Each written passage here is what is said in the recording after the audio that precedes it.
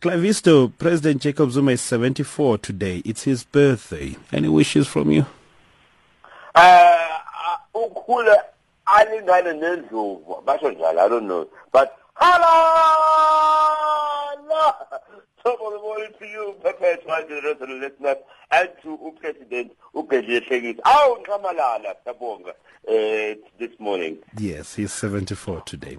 Right, so let's look at the markets and see if they're surging as the president's age is surging as well. Asian stocks advance as Japan's Topix gains with retreat of the yen. You know what is interesting about this particular Asian markets in Perpetua is that obviously we know that the Japanese stocks rely very much on the weakness of the yen for them to actually continue.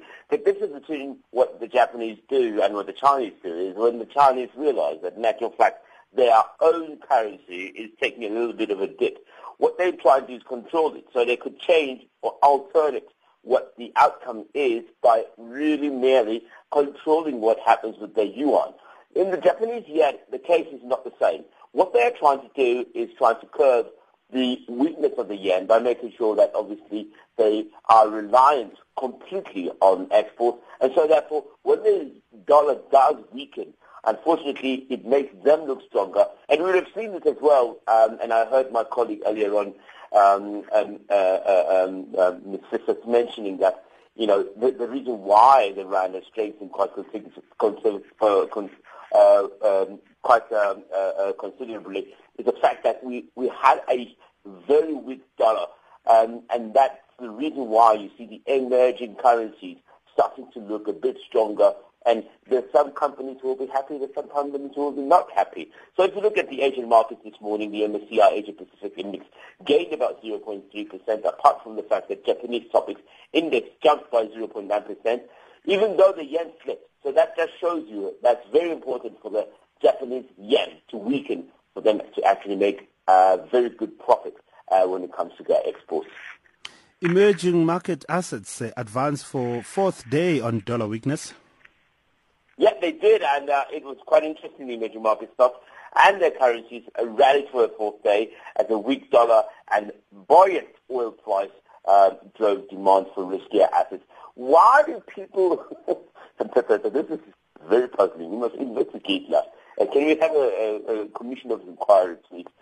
Why is it when, even though things are not looking bright and clear, when we see potential for the dollar to actually weaken, emerging market buyers go in very hard and buy and purchase a lot of assets.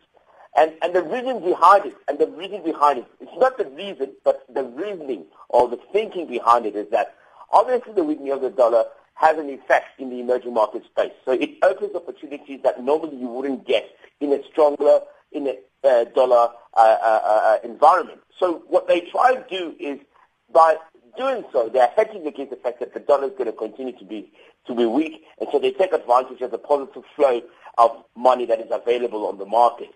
It's like almost waiting for winter for Umam Charlie or she must leave, and so that the Umam Kumalo who sells soup to come through.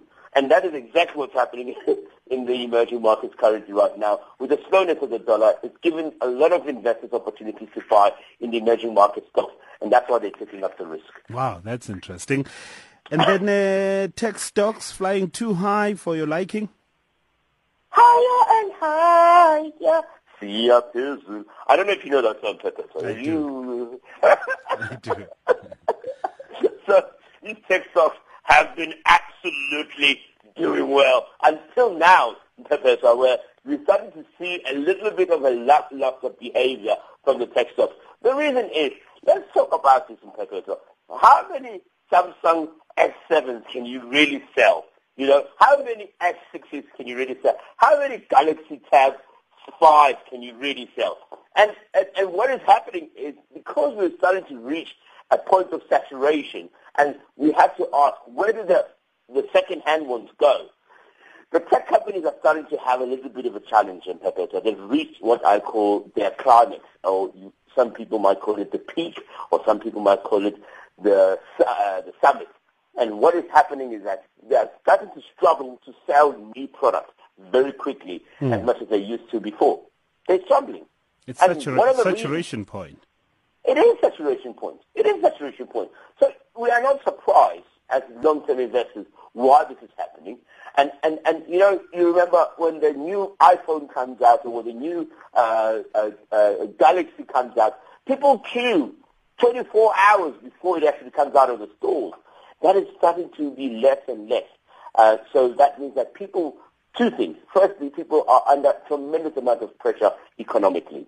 Secondly, it is becoming an expensive exercise for people to do that type of thing. And so it seems like we're starting to slow down a little bit in terms of new technology. Because if you think about it in Pepe, let's think about it. What is the real difference between an S6 and an S7? It's the oval screen. All right, Clive, but you didn't say anything about BlackBerry and Nokia and what WhatsApp is doing to them. But it's all right. Those fruits are dead. Those fruits don't exist anymore. There's no more fruits. Okay. There's only one fruit. It's an apple, and it keeps the doctor awake. Thank you very much.